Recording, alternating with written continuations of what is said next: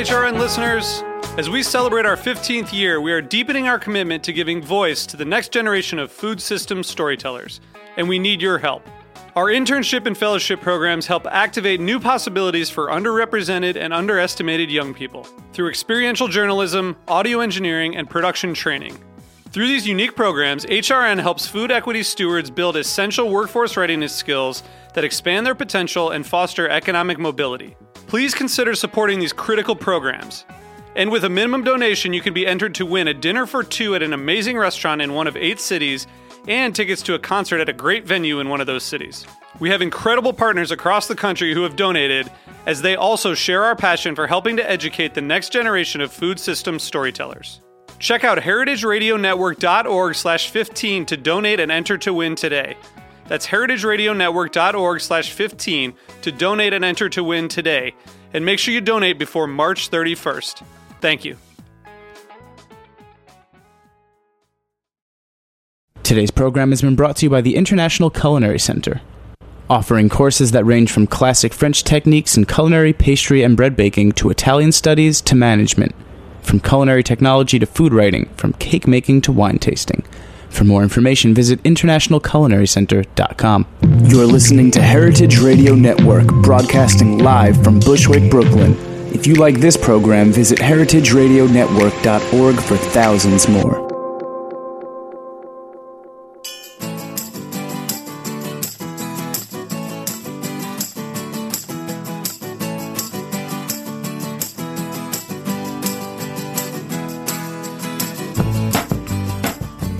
And good morning. You're listening to In the Drink on heritageradionetwork.org, coming to you live from Roberta's Restaurant out in Bushwick. We're here in the shipping container this morning with a good friend of mine, Thomas Pastuszak. He is the beverage director of the Nomad Restaurant and a really good friend. Welcome, Thomas. Thank you so much, Joe. Thanks for having me. It's good to have you, man. I'm going to catch everyone up a little bit on your bio, how you got into the whole wine world. You're a native New Yorker, got the first taste of the hospitality industry at your grandfather's bed and breakfast in Shelter Island. Is that correct? Yep, my godfather's, yep. Your godfather's bed and breakfast in Shelter Island.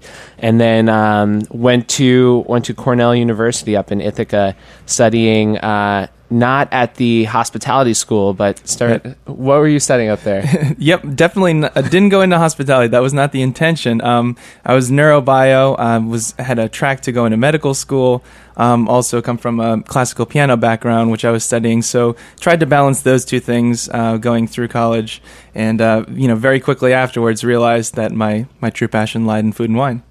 So you were studying neurobiology. I always have this idea of you as this superhero brain surgeon who also plays classical piano to calm down your patients. Totally, that would be the way that I would do it too. I would definitely have use music to influence my patients for sure, and myself too. I mean, it's a great relaxation. But as I said, that was the track, that was the direction I was going to go in.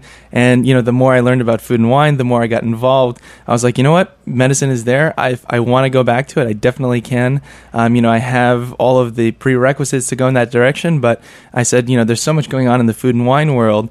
I figured I would see what I could do and go from there. Yeah, and I'm sure that, at Cornell, which is a safety school, you had plenty of free time while studying neurobiology, to explore your food and wine passion. It was great, actually, because my brother, he was living in San Francisco. He was actually doing his MD, PhD, and so I would go out and visit, and that's where I really started to discover some of the wine regions in Napa and Sonoma. But that was once, maybe twice a year. Obviously, there's the great wine region where Cornell is, the Finger Lakes, so I got some good exposure there. But it was like I would be at school, going through classes 5 days a week, and then I would hit the weekend and then be in restaurants from Friday at 5 until Saturday, going into Sunday morning at 2 a.m. and then kind of try to recover on Sunday and get homework done. So I was nonstop. It was a lot of fun though. So you were working in restaurants at the time at Stella's and at Olivia. Exactly. Yeah. Two really cool restaurants in the Ithaca area. One based more in the College Town area, and then the other one which was sort of in the East Hill area, a little bit closer to some of the farms. Both were sort of fine dining American American bistro, really modern design restaurants that were very focused on, on local food, on sustainability. And so that was also actually a great influence on me initially in terms of, really looking to support the local economy and find what's best that's close by. And you worked your way up from bartender to bar manager to general manager, director of operations. Yeah, it was great because it was a growing company. There was a lot of room for growth, and I think in part the opportunities that were sort of put in front of me, helped to give me a realization that, this is an industry where if you're loyal, if you, work diligently, if there's a cause that you feel passionately about and you pursue it, the opportunities can be potentially endless. So it was a great growth experience for me. And one of the things that I respect so much about you is the way you've brought that passion and that cause down into some of your lists here in New York. I know when you started at Colicchio and Sons, you really revamped that list, and I really loved what you did there and how you brought a lot of the relationships, a lot of the Finger Lakes wines that you had come to love during that time there. Tell us a little bit about what's drawn you so much to the Finger Lakes. Is it just the proximity to New York, or is there something else that's going on? I think it's an interesting story because it's changing all the time. It's a region that unfortunately has a bad reputation for making a lot of bulk wine, ceremonial wine. There's a lot of history of poor winemaking there because there wasn't as much of the influence of European culture there initially, but it has changed so much in the course of the last few decades, especially so in the course of the last 10 years, that it's that sort of upward swing that was so exciting to me. It's kind of almost like the underdog sort of situation where you have this area that's given a bad rep, but then when you see people making a few small examples of really world-class wine, you can't help but get excited about that and think about the potential of the region. So that was an initial draw, also the proximity, and at the point where I was coming back to New York City, as you mentioned, my hometown, there was a small group of producers who were making some really killer wines, and I was like, you know what, it's a shame that nobody knows about these wines down in New York. So I took it upon myself to, really try to get those producers' wines down here, get them represented, and really, put them on the list where I could show them to guests, blind taste them, with sommeliers and other people, and say, hey, you guessed this was, Austrian dry Riesling, from this reputable producer, or, oh, you thought this was Alsace, but, in fact, it's actually just from 200 miles away from here, and we have this great resource that we're not really, utilizing. So I always thought that was a very interesting disconnect, how if you're in San Francisco, California wines abound on the wine list there. Portland, same idea, right? But when you're in New York, it's really hard to find New York wines, and we have kind of two wine regions, right? We have Long Island, the North Fork, and the Hamptons, and then the Finger Lakes. And what do you think caused that disconnect? And do you see it changing? It's funny because you're absolutely right. I always thought it was fairly interesting that there were so many restaurants and food and wine personalities in New York who were all like, oh, go local, support local. Oh, I got this from this farm and it's only 50 miles north of here. I got this from this farm and it's 200 miles north from here. But that same approach wasn't taken to the wines that are local. With that being said, I don't personally support local just for the sake of supporting local. I believe that the quality needs to exist, and that's why, a lot of the great chefs in this area, find great produce and are able to feature them on their menu. So that should be the first, the biggest priority. It should be that the quality needs to be there. With that being said, as I mentioned, there hasn't been a very long history of high quality fine wine making in the area, and I think that's just starting to come together. And with that, and with this resurgence of new producers, of offshoot producers, of influence of European producers coming to the area and making great wine, I think that the golden age is now. That's to say, we're entering this era of fine winemaking in the New York region, and I think there's great potential for it. It just needs to be tapped correctly. And so what are some of the landmarks that you've noticed that, like, this was an important thing and now New York wine is on the next level? For instance, I know that they, not too long ago, created a kind of a wine map, a wine road, where it's easier to go from one winery to another. What are some things like that you think were important for New York's development in wine?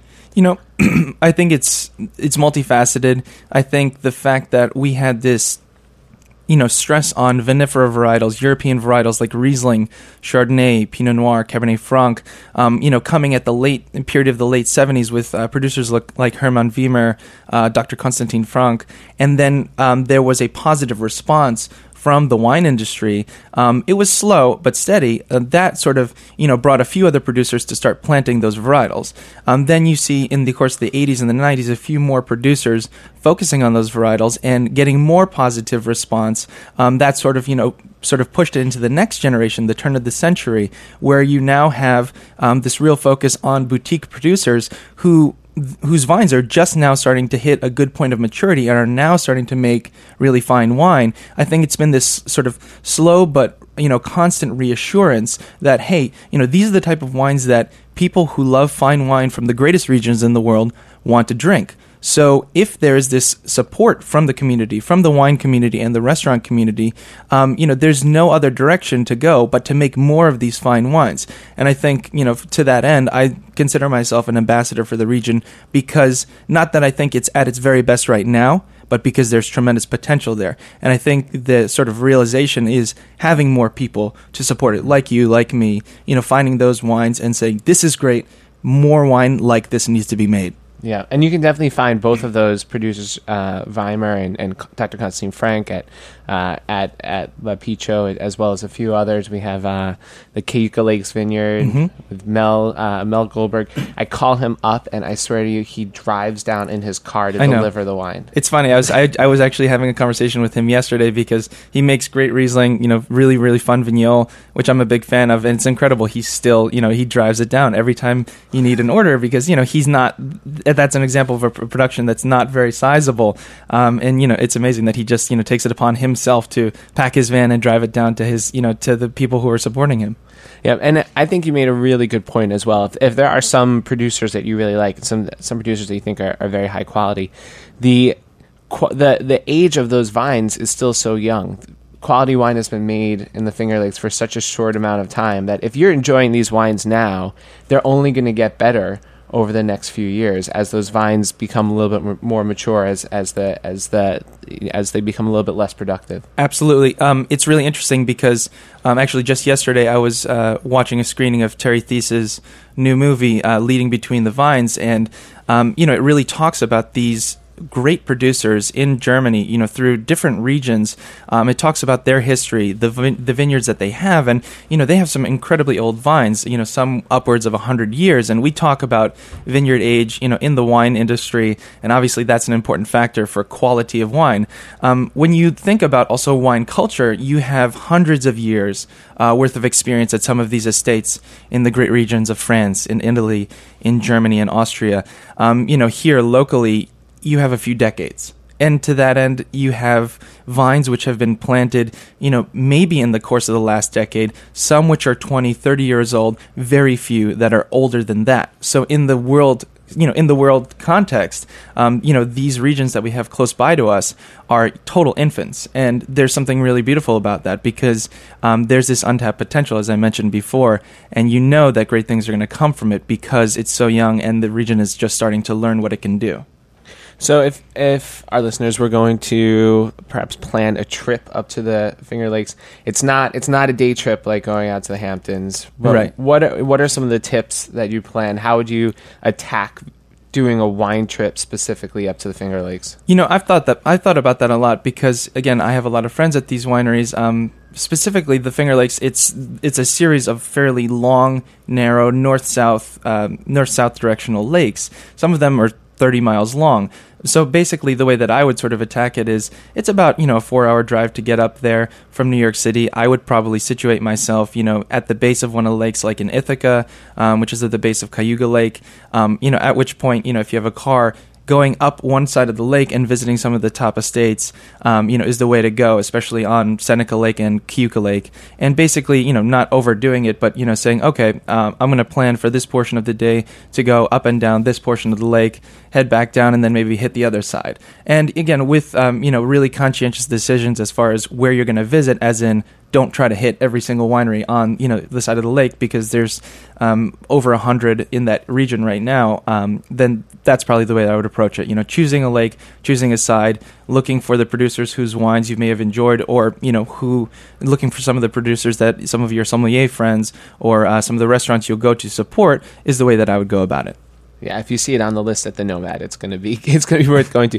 And I think that's really good advice. It's something that a mistake that I've made too many times, and you see it on too many wine trips. You're just so eager to go visit. It's so exciting. How often are you in a wine region? You want to see as much as possible, but at the end of the day, it should be something that's enjoyable. And if you attack it at a more leisurely pace and enjoy it, then you can really get a sense of what's going on there. Absolutely. I'd also just recommend. Don't go to the tasting, don't go to a winery that'll only let you in the tasting room. Mm-hmm. Make sure you try to get a tour of the vineyards and smell the air and see the dirt and see how they train the vines, because that's what's unique. There, you can taste a lot of those wines in New York, and most wine cellars are pretty similar. Yep. There's just so many different types of barrels and stainless steel tanks, but it's the vineyards that are truly unique and what makes them so special. Absolutely. And for those who are passionate about wine, for myself, when I was first getting into it, it was actually getting into the actual vineyard, getting my hands dirty, helping out at the wineries, which admittedly not everyone would want to do. But, for me, what inspired me even more was, like I said, really, as you said, smelling the air, being in the vines, seeing how much passion and work and how much love goes into, those vines. That's what's truly inspiring, because that's where art and science really comes together. And I guess from my background with, piano and with science, I think that's, in part why, wine and, the science and the art of wine is so exciting to me. Wow. Okay, so we're going to take just a quick break and tune in when we get back at heritageradionetwork.org. Oh. Yo. You're listening to the Obesity Edit of Blessed by Schoolboy Q and Kendrick Lamar on heritageradionetwork.org.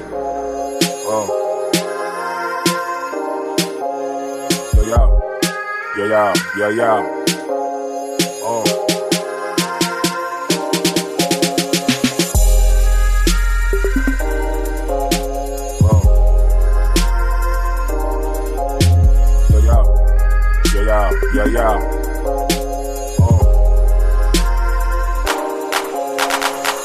What it's like for a nigga like me, living out his backpack every night, needed a new place to sleep. But this is now, nigga. One's for the money, two for the bitch ass. Three to get ready, cause I feel I finally did it. Four's for the jealous rapper, man, because he finished. Turn that motherfucker to a critic, man. I got so much shit up on my plate, dog. The International Culinary Center is a proud sponsor of the heritageradionetwork.org. The ICC, with locations in New York and California, provide cutting-edge education to future chefs, restaurateurs, and wine professionals. We're proud to claim Dan Barber, Bobby Flay, and David Chang among our honored alumni. This is Dorothy Can Hamilton from Chef Story. Check out our ICC website at internationalculinarycenter.com. And we're back on In the Drink on heritageradionetwork.org. I'm here with my good friend Thomas Pastuszak, the wine director of the Nomad Hotel and Restaurant. Well, the Nomad Restaurant, is the hotel something that's a little separate, or how does that all work? The restaurant is within the hotel, but, the restaurant and the hotel work very closely together. All right. And we were talking before the break a little bit about Thomas's love for the Finger Lakes, and he went to school up there, and I think has a home up there as well. Mm-hmm. But now I'd like to switch gears a little bit and talk a little bit about what's going on in the restaurant industry today. Thomas is a strapping young gent, I think. Looks even a little bit younger than he is, and the level of service that they're doing at this at the Nomad is just absolutely extraordinary. Just a few months after they opened, they got 3 stars from New York Times. I actually brought all of my assistant beverage directors there for an end of the year thank you dinner because I truly believe in the quality of the service. I want them to see what just top level wine service look like. I think we try very hard to do that in a more casual setting, but I think you guys do just an outstanding job of it. Awesome, thanks. So tell us a little bit about though what you view as the role of the sommelier in the fine dining restaurant, and do you think that that's something that's changing? What are your views on this? I have a lot of strong opinions on that. As I've talked to you about before, I mean, for me personally, what got me into food and wine wasn't necessarily wine to begin with. It was the experience and, creating culture and creating a hospitality experience. I was very much influenced by restaurateurs first and foremost, like Drew Nieperant, like Danny Meyer. And, just seeing what they were able to do with the restaurant community, with their staff, with their clientele, with the community of the area where their businesses were based, was really, really inspiring for me. So I consider myself, a hospitalitarian first and foremost, and that's how I approach everything. It just so happened that the world of wine totally blew me away. I was, mesmerized by it, and I was like, this is, something incredible, and I want to pursue this, with great passion. But I feel that, the more I see in the wine world, whether it's at wineries or at the restaurant, the more I realize that, we as sommeliers, we need to really consider our role and, think about how it existed, say, 10 years ago, 20 years ago, and how it exists now and what the future is. To that I mean, wine is a very complicated topic. It's very daunting. And it's great to see that we have more 20-somethings, 30-somethings who are getting into wine, but it's really intimidating. And we need to be able to break down those barriers, make it very accessible, make it fun, and actually make it easy, for our guests to be able to enjoy wine. And I feel that, the sommelier may have been viewed, in the past as, the person who sat in the cellar, fawned over bottles, and, when the guy came in who was ready to drop, big money on a bottle, well, then he'd show up and, he'd help sell a bottle. And, that slowly evolved into a different role. And today, I think, it's a responsibility for us to be able to connect with, every table that we can, to engage in those conversations and, make it a great experience where we don't just, allow our guests to have a great, food experience, a great, dining experience, but a great food and wine experience. And I think the sommelier can play an incredible role as, a host, as a hospitalitarian at the table and really amp up that experience. And I think that separates, a food experience or a wine experience from, an incredible one. I think that the somm can take it upon themselves to make that experience so memorable that when the guest leaves, that fine dining experience or, even that casual dining experience, they said, you know what, I really trust and I just love what just happened because I was able to create a bond, not just with the restaurant or the server, but this person, who was so passionate about wine, and that totally took my dining experience to the next level. Yeah, I mean, I completely agree with you. I love selling a $40 bottle of wine to a table of people who maybe aren't so sophisticated about it, but they're curious and they're interesting and they want to know. And one of the things that you guys have a very encompassing list. You have some amazing off the beaten path, like Corsican wine that oh, that's so cool. And, it's just like bait for a sommelier who's like, oh, I want to drink that. And then a lot of like great classic regions as well. And where do you think that the kind of classic regions fit in today when sommeliers, especially young sommeliers, are getting so excited about these little more off the beaten path, less expensive kind of wines? Sure. Well, I think that, balance is important, and also just, recognizing what your clientele is looking for, but also, giving them new opportunities. I think all of those things need to be sort of, taken into consideration. So we need to understand what's great about, Burgundy, what's great about Bordeaux and Champagne and these classic areas, and understanding why they generated the hype and why they're thought of as such amazing classic regions today. That's really important. And I think that we need to understand, we have to have that sort of backbone, that basis for understanding before we can really look into these other regions and recognize what's great.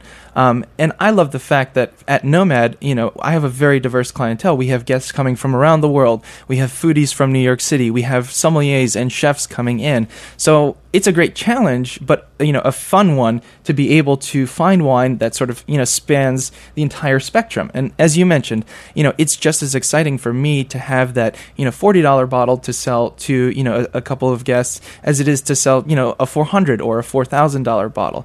It's actually more fun to find those great wines that people know less about and and be able to experience them with guests. So do you think that there's any value in Burgundy? I think there's tremendous value in Burgundy. I know Burgundy. you said that to me, and I want to know more about this. So that's actually a really exciting topic for me now. Especially as we're hitting the early months of 2013. We have La Paulée coming up, which is a great celebration of Burgundy, hosted in New York, in San Francisco, in Aspen, and both of us will be there. Yes, yeah, absolutely. So for those of you who want to try some really great Burgundy, check out La Paulée because it's going to be a great event coming up. But to that end, Burgundy is, I think, greatly misunderstood by a lot of people. When a lot of people who are getting into wine think about the word Burgundy, they think Pinot Noir and Chardonnay from this region, and if it's good, it has to be really expensive. And I don't think that's true. And I understand why a lot of people feel that way, because people are talking about the greats like Domaine de la Romanée Conti. People are talking Montrachet when they think about great white. But there's awesome wine to be found at that low price point. You just need to have somebody on your side to help you find it. So we as sommeliers, we work with our distributors, and our resources to be able to find those great wines that we can put on our list at a really reasonable price. And then our guests benefit by coming in and us being like, hey, I have this great, village level, wine from this producer who's really reputable. Not many people know about it. Let me share it with you. And, the best way to do that is to pour it by the glass or to, have, a good stock of it so you can really, share it with your guests. And that's what I've sort of prided myself on in terms of the Burgundy program, at the Nomad, not just high end, but a lot of really, really good, affordable wines, under $100 bottle of wines, closer to $50, that guests can come in and find. So where in Burgundy? Is that kind of the off the beaten path areas of Burgundy, or are there some more familiar locations that you can still find? I think it's a little bit of everything. I mean, obviously the Crus of Beaujolais are, going to be a great place. You and I both are passionate about, great producers from, who are making incredible Gamay and Morgon, for instance. The Côte Chalonnaise, Côte Chalonnaise is certainly a good place to find great wines. But even in the really expensive regions, in the Côte de Beaune and the Côte de Nuit, where we think of, the great growths, there are those top producers who are making their sort of entry-level wines from not as heralded vineyard sites, but because it's their vines and they treat them with the same respect as their Grand Cru sites, but maybe label them as Bourgogne or, something of a lesser appellation. That's where, incredible value can be found. Okay. I completely agree with all of that. I love great Beaujolais, and I think that any sommelier is going to. I think that's one of those really good. It's kind of like Barbera in Italy. Totally. It's so versatile, and if you're completely a novice, completely into it, it's like not that big of an investment. But if there's going to be some people who like drinking wine, they'll be able to pull out enough of it that they get really excited about good Beaujolais as well. The returns are like epic when it comes to Beaujolais because you can buy a bottle in the store for $15 a bottle and it can be incredible. And it's great because the different areas provide different terroir, provide a different expression, and producers take it upon themselves to put their own fingerprint on it too. So I love that region as far as value is concerned. So to switch to your personal life a little bit, so your lady is also in the industry. Yes. My fiance, Jessica Brown, she is currently she's the assistant general manager and the wine director at Scarpetta at Scott Conant's restaurant on 14th Street. She started up there a few months ago. And Jess is a good friend as well. And what's that like, having two people in the industry? Does it work out because of hours and shared passion, or do you guys end up talking about food and wine like all the time? And well, I mean, to be perfectly honest with you, I know a lot of couples who have one person who's in hospitality and is used to working nighttime hours, and the other person works during the day, and that leaves a lot less time for them to be able to spend time together. Now, you know the deal. You work in restaurants. You're working all the time. I mean, we have very, very, busy schedules, but at the same time, it allows a little bit more of a, mutual time frame. Furthermore, though, we both love food and wine. We love to cook, love to entertain. So, when time permits, it's a great resource for us to be able to do that together.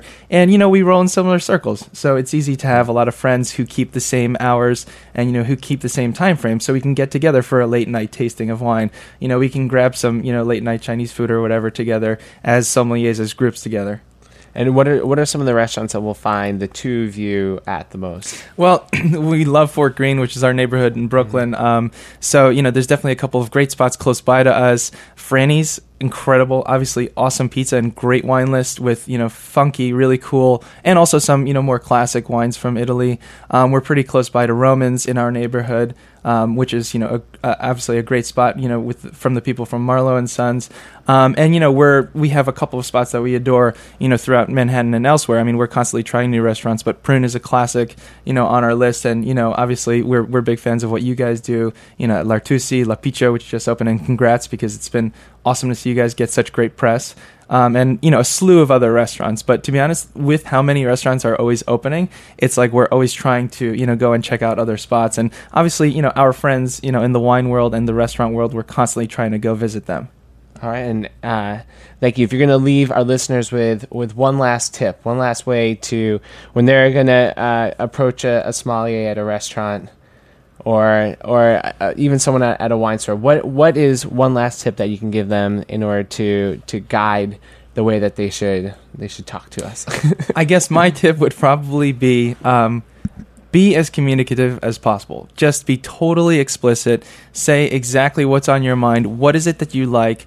How much you're willing to spend. The more information that you give, the better, because we're not here to judge. We're not here, to make a judgment call on, who you are, based on how you look. We just want you to have great wine at a price point that you want to spend at, and, in a style that you're really going to like. So if you had a great, Pinot from California and you love that wine, tell your som or tell, the guy at the wine shop that you love that wine. Be really explicit, and the more information that you can give, the better the recommendation is going to be, and you'll be so much more satisfied and can really create a great relationship with that person if you give them that much more information. And I think that pays off such dividends, especially when you go to a place like the Nomad, and you can tell, and you go there, like everyone is just brimming with hospitality. Oh man, we love it. You guys just want to shower the hospitality. Please just let us make you enjoy everything. And so I think when you give more information, especially at a great place like the Nomad, you allow the sommelier and the servers and the maitre d' and everyone to do what it is that they're passionate about. Exactly. Let us share our passion with you, for sure. We're all about that. You give us an inch, we'll take a mile, because we absolutely want you to have the best possible experience, and we want to connect with you. That's why we do what we do. All right, Thomas Pastuszak, wine director of the Nomad, thank you so much. You'll probably find me there most Sunday afternoons drinking in the library as well. And thank you all to those of you who are listening to In the Drink on heritageradionetwork.org.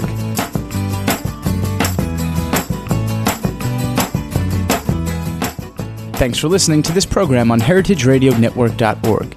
You can find all of our archived programs on our website or as podcasts in the iTunes Store by searching Heritage Radio Network. You can like us on Facebook and follow us on Twitter at @heritage_radio. You can email us questions at any time at info@heritageradionetwork.org. Heritage Radio Network is a non-profit organization. To donate and become a member, visit our website today. Thanks for listening.